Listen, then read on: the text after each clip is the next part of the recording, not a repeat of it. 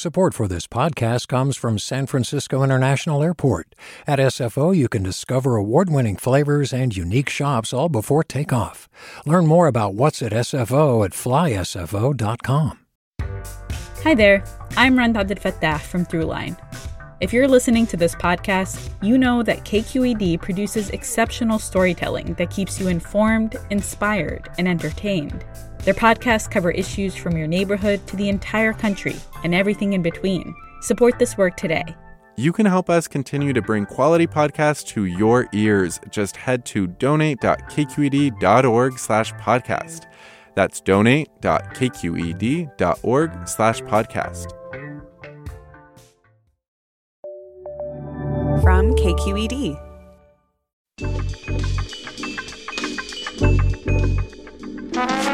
Hey there, everyone. From KQED Public Radio, this is Political Breakdown. I'm Marisa Lagos. And I'm Scott Schaefer. And we here at The Breakdown, well, we are here for the audience, Marisa, despite the occasional monsoon outside.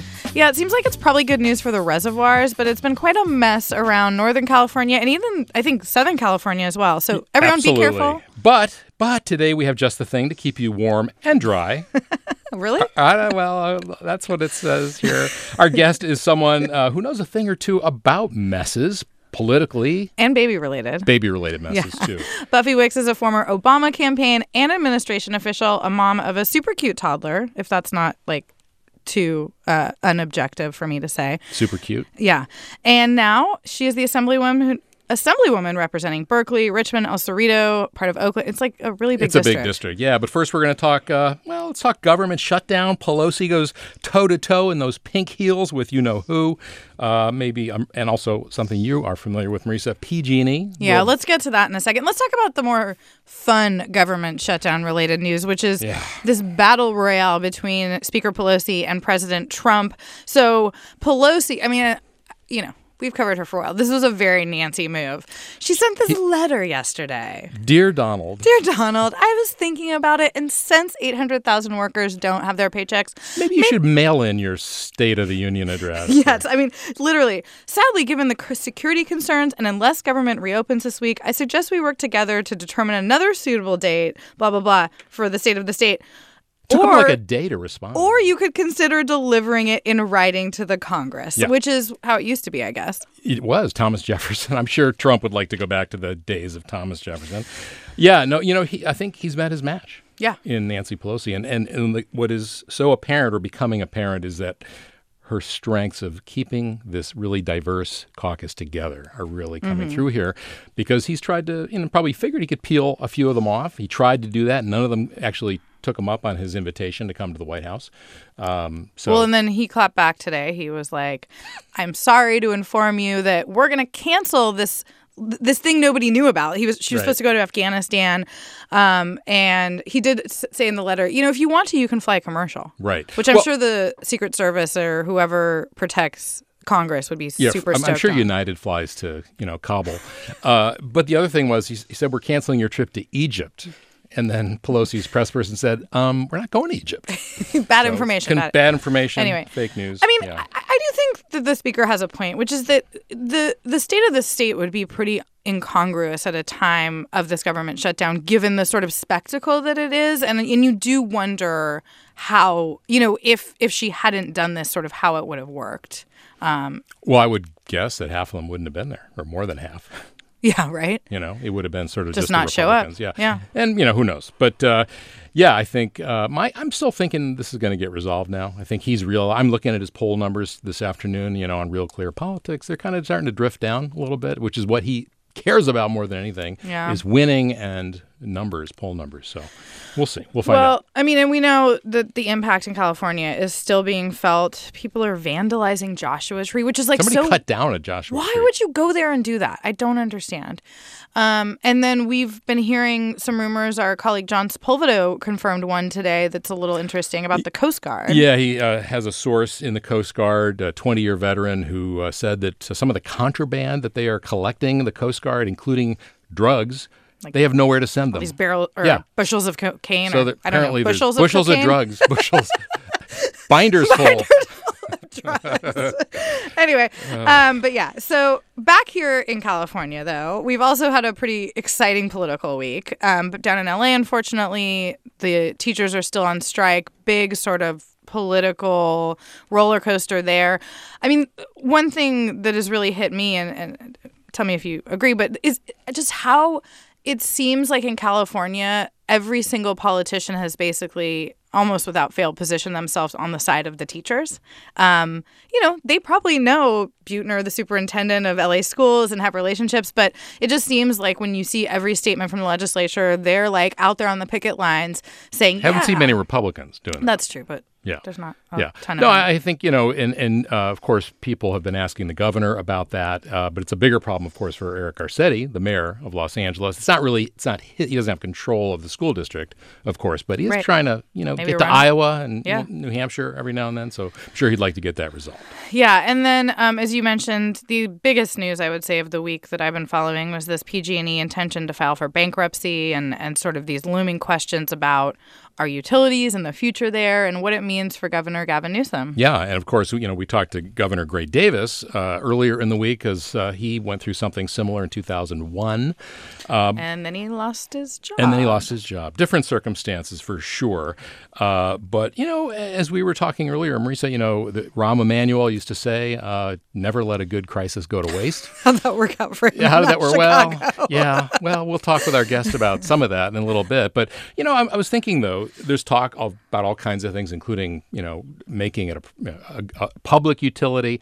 And I'm thinking, Newsom's slogan was what? Courage for a change. Yeah. Right? So let's see what that looks like. Yeah. I mean, I think that's probably not very likely that the government would fully take it over. But I do think that this presents an opportunity for this governor to stand up and be a leader and try to get these parties to the table. And I think maybe be a little stronger in this area than we saw Jerry Brown. And get stronger oversight also from the CPUC and, perhaps some other body as well. Yeah, so we'll be watching that. We do know that he has one appointment to the 5-member PUC, so not a game changer there. But, I think this next few weeks it'll be fascinating to see. But we're going to take a break right now. And when we get back, we will talk to Assemblywoman Buffy Wicks. You're listening to Political Breakdown from KQED Public Radio.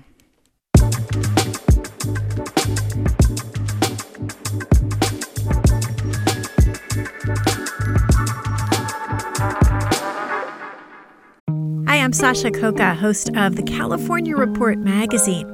Every week, we bring you stories about what connects us in the giant, diverse Golden State. Because what happens in California changes the world. I love this place. We were once seen as like the place to be, California. The land of milk and honey. That's where you go to Sunshine State. But we just have challenges right now. KQED's California Report magazine. New episodes drop every Friday, wherever you get your podcasts.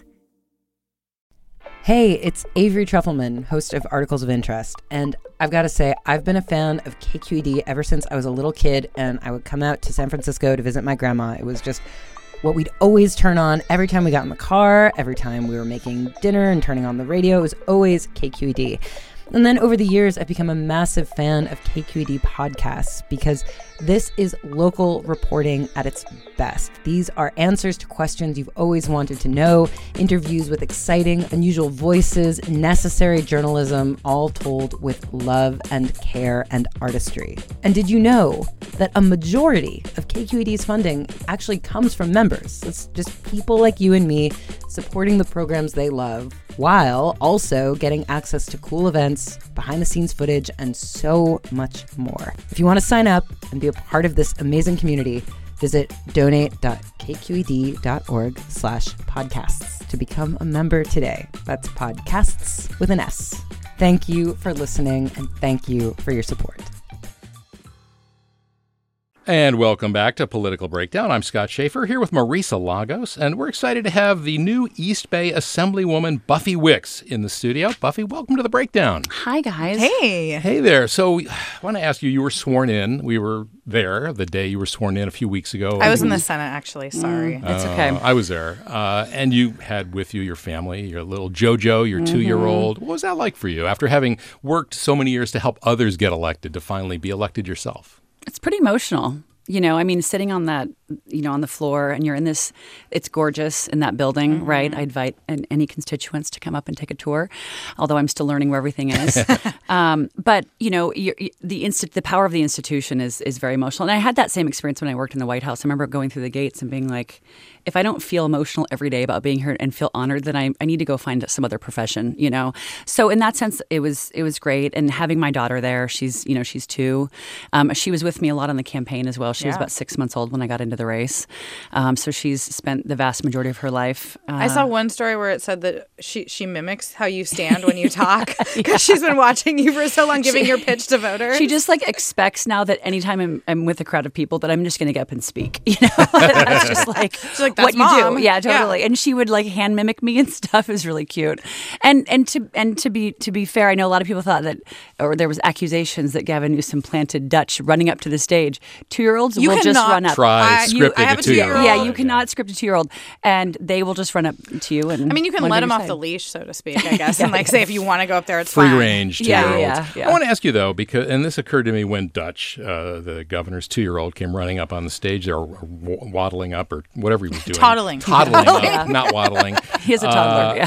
Yeah. But it reminded me of how protective of their kids the Obamas were and the Clintons were. And I wonder if you and Peter, your husband, had any discussions about, how much you wanted to have your kids, if you have another one, but your daughter out in front on the campaign trail and, visible like that. Yeah, I think first of all, I wasn't running for president, so I didn't have that same level. Oh, fine. You, Obama, Bill, Hillary, same thing. Yeah, totally. So there wasn't that same level of kind of scrutiny, and frankly, for them, safety issues, right? Yeah. But for us, it was a lot of just logistical challenges. JoJo came with me to stuff all the time because she needed to. Who else was going to watch her, And nurse her at the beginning. Nurse her. I breastfed for 18 months, and which was longer than I thought I would, but she was allergic to dairy, so you do what we need to do. And I was lugging my breast pump around, and it was like planes, trains, and automobiles of parenting. So I just brought her with me to a lot of stuff because we really needed to. So she was just part of the campaign, and I think it's good to see women running for office and incorporating their children into the campaign, and fathers as well. I think it's important. Yeah, two things I've given a lot of thought to. One is that I've noticed more male lawmakers as well being more comfortable in just the last couple of years, bringing their kids up for those ceremonial days and wanting to talk about it a little more. And something that I've thought about a lot, because I brought my kid to the DNC when he was 5 months old, is how for people in our generation, it's more I feel our parents, you had to sort of pretend you didn't have kids. Oh, you just go over there. Now it's almost a mandate to come out and be yeah, I'm a parent, and this is part of it. Well, and it was interesting because I did get some negative feedback on the campaign trail, and it was from an older generation of people saying don't bring your kid with you, and bad parenting. Yeah, and it was interesting. I had an older woman. But if she wasn't there, they would have been where's your daughter? Yeah, don't bring your kid. And then one woman who's watching her. Yeah, she said, "Oh, you say you care about this early childhood stuff, but you're running for office. How do you square that?" And I'm like, I can be a good parent and also care from a policy point of view about early childhood education. And of course, they would never ask a man that question. Yeah. Did Peter get that anyway? Yeah. Well, let's go back a little. We like to talk about kind of where people came from. I know you grew up in the Sierra foothills. In a trailer. Is that because your dad was for the Forest Service, or was that because of my dad worked for the U.S. Forest Service for about 35 years, and my mom was a stay-at-home mom, and we lived in a trailer park, and it was like a Forest Service trailer park, and we owned a trailer, which I think is funny. I asked my mom, I was like, how much did that cost? And I think it was like $5,000 or something in 1976 or something like that. And later in life, when I was when I was in college, they built their dream home, and they purchased property when I was in grade school. So we moved the trailer onto the property. The trailer is still there to this day, and they now rent it out. And I'm we have really the ROI on that trailer is significant. Did you feel like you grew up without much, or was it just sort of normal in that? It was Forest Hills, it's not a wealthy place. Yeah. It's a very working class community. There are a number of trailer parks in that area. And there's a newer part of that community that's folks that have kind of fled Sacramento, and so they build nicer homes and stuff. So it's a little bit of mix, but a lot of my friends growing up, very salt of the earth. When we were younger, my mom decided to go back to school, and she got her degree when I was younger. My brother was younger. And then she went into the workforce, and became a loan officer and started making more money. So we kind of, it was this process. But I kind of watched my mom go through that process, So were your parents political? And when did you get the bug for politics? I was, I think, political like out of the womb. I mean, and I think, my brother's gay. And I think also growing up in rural California, and watching my brother go through this experience as a gay man, a gay young man in rural California in the 80s was not an easy thing, So I think I was shaped by that, certainly. As I became more political, my mother became more political.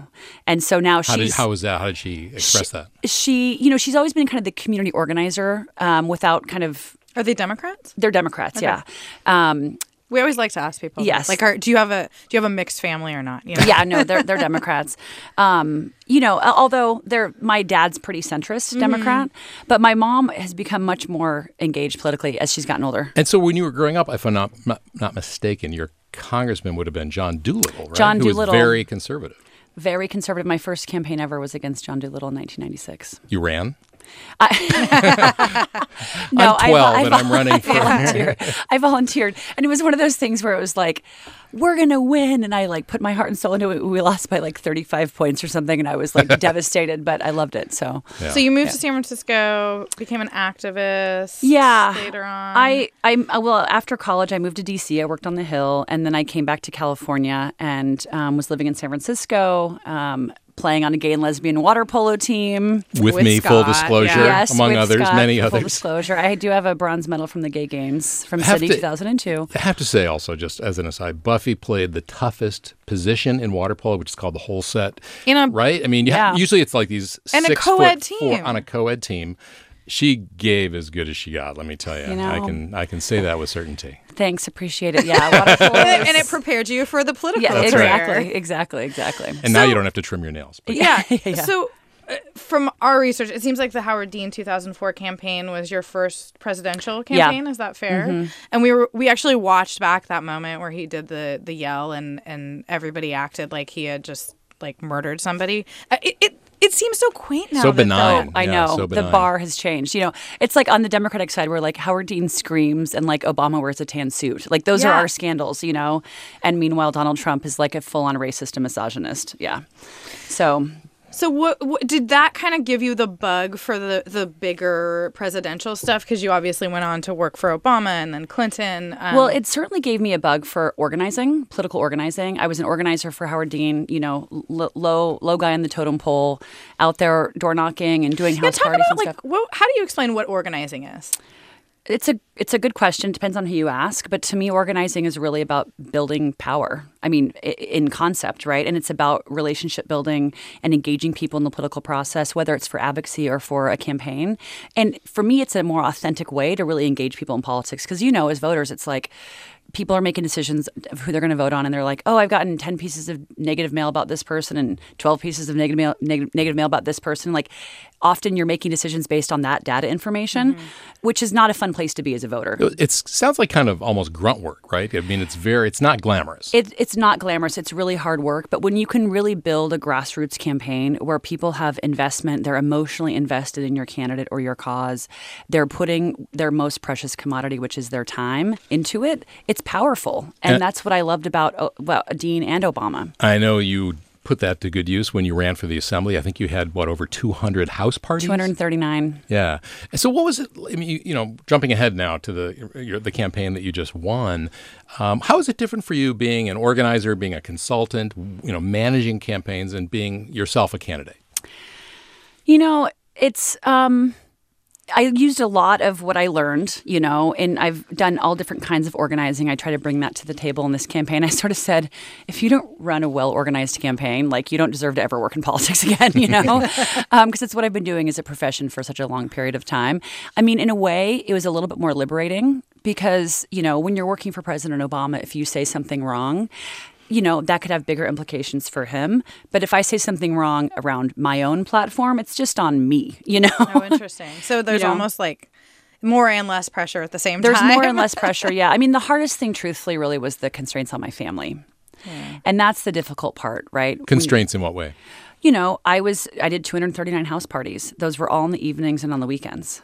And so it's just hard, when we're raising JoJo, and my husband's got his own job and he's in DC a lot. And so we're trying to navigate all of that. And it's a tall order to kind of try to juggle all those pieces. And for me, I don't mind working 100 hours a week. I did it for years on presidential campaigns. But when I put those constraints on my family, that's harder, right? The guilt of forcing my husband to go through that and my daughter, Well, I want to ask you about something, because I know that when you were on the Obama campaign, re-election campaign, so 2012, that must have been, you decided to freeze your eggs. I did. Because you were worried that you may not, Yeah. stop working those 100-hour weeks. I know you didn't end up actually having to use them, but I don't know, was that a tough decision? And then also just going through that process while you're working on a campaign like that must have been kind of challenging. Yeah, and I went through 3 cycles to do that. Wow. To get because everyone eggs in I the hear freezer. says that it's awful. Yeah, it's not fun, but for me it felt like it was an empowering choice that I could make. Because for me, it was about preserving choices for the future, and the most important choices for the future, which I still may need to draw on those eggs. How did you explain that to the 20-year-old staffer? That's I was behind the pizza. I was pretty open about it. The senior staff knew, and it was just what I was going through. We also the Obama world, we're pretty kind of close knit group of people, and a lot of these are folks I'd been working with for years. So I was just, I tend to be a fairly open person, and just said, hey, I'm freezing my eggs. I got to go to a doctor's appointment today. It's just what it is. Yeah. Just a reminder, you're listening to Political Breakdown from KQED Public Radio. I'm Scott Schaefer with Marisa Lagos. We're talking with Assemblywoman Buffy Wicks. Buffy, let me ask you about your name. Buffy. It's my real name. It's your real name. Was it a plus or a minus on the campaign trail? It's a little bit of a double-edged sword. Or just in life. Yeah, there's still moments where I look in the mirror, I'm like, your name is Buffy. That is I know, right? But at the same time, I sort of believe you kind of have to grow a personality when you have that kind of a name. It's like the song "A Boy Named Sue," you just have to kind of own who Where you are. Where did it come from? So my an aunt that I never met, she was killed in a car accident when my dad was little. Her name was Kitty Jo, and my first name is actually Buffy Jo. And they really they wanted to kind of give an ode to her, so they liked the name Buffy, so they added Buffy Jo, which is why my daughter's name is Josephine. So there's a little through line there on the Joe. But they just liked it. My parents thought they wanted me to be different. Little did they know what they were getting themselves into. So no one called you BJ. No one called me BJ. Now Scott has on the radio. So we are jumping around a little bit here, but I do want to ask you, because you were in the White House or in the administration when the ACA passed. Affordable Care Act.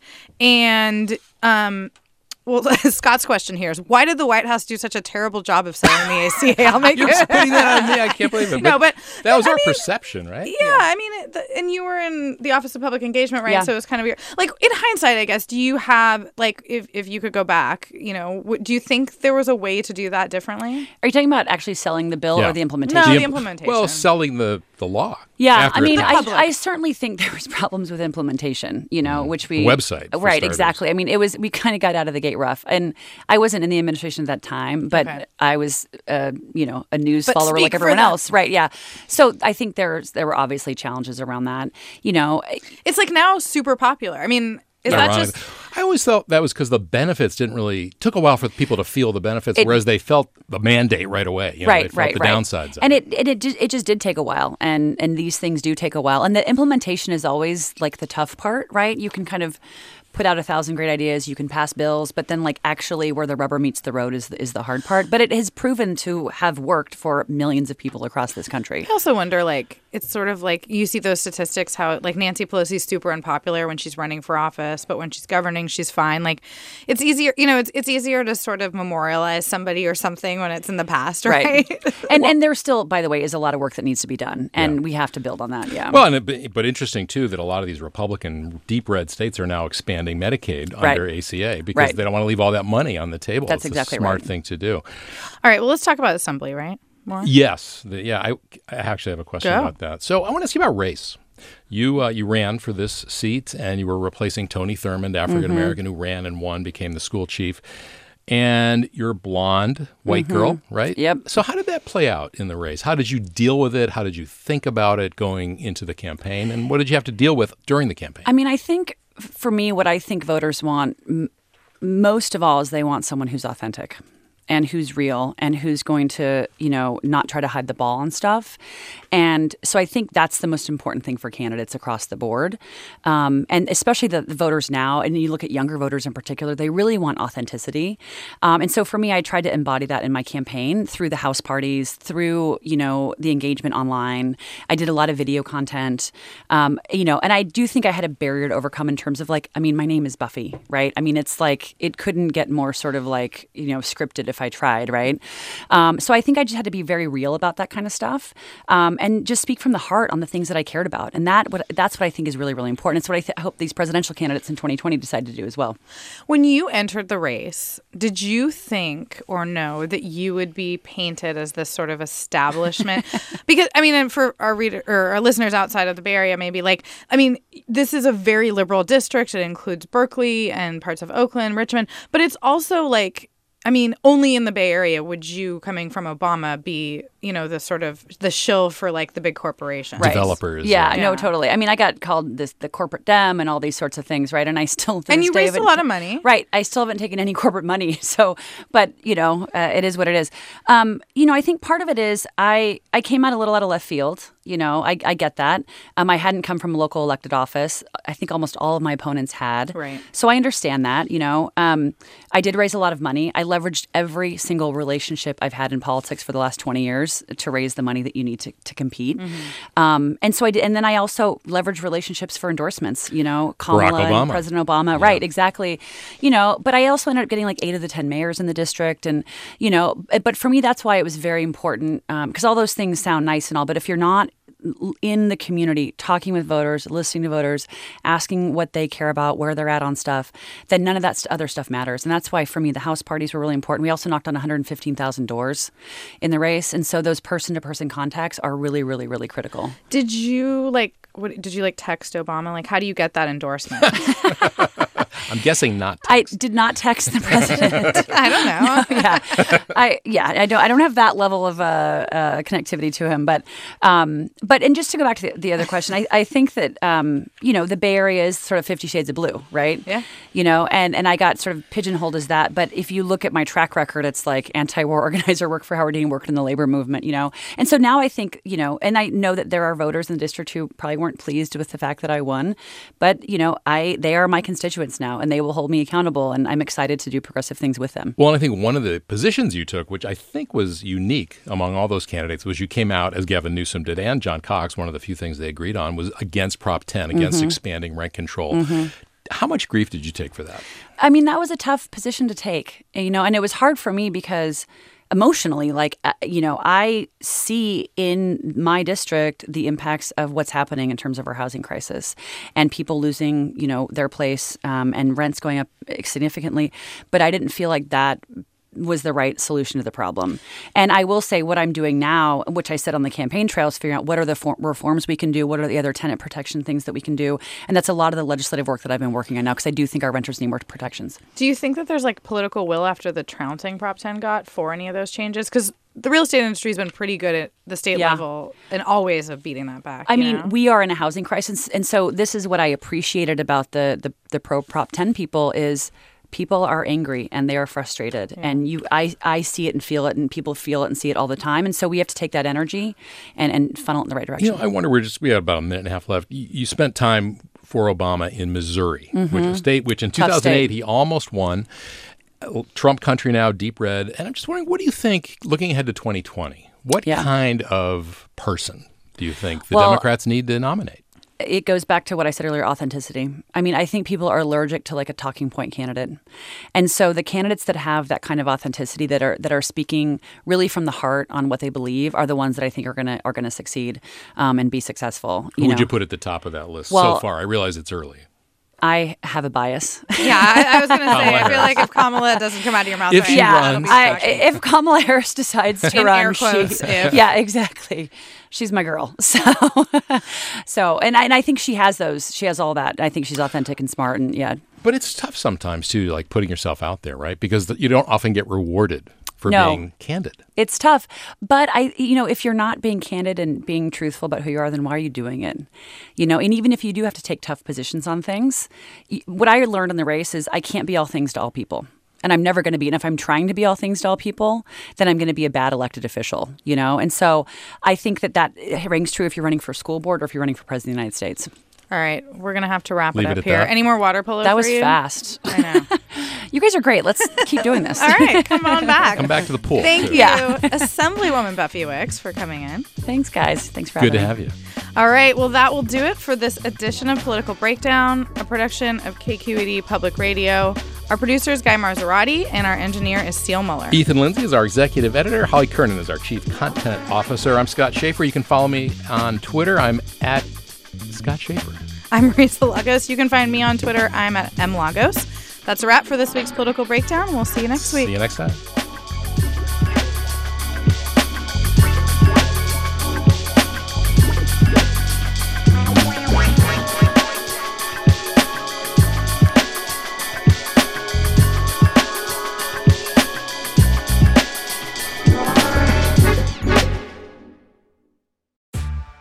Hey there, this is Brittany Luce from NPR's It's Been a Minute. KQED's podcasts like The Bay Curious, Mind Shift, Right Nowish, and more all tell the stories of the Bay and beyond with reliable, human-centered journalism.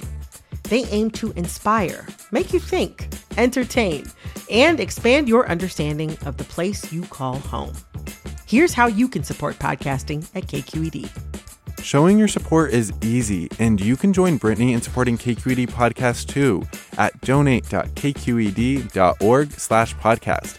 That's donate.kqed.org/podcast.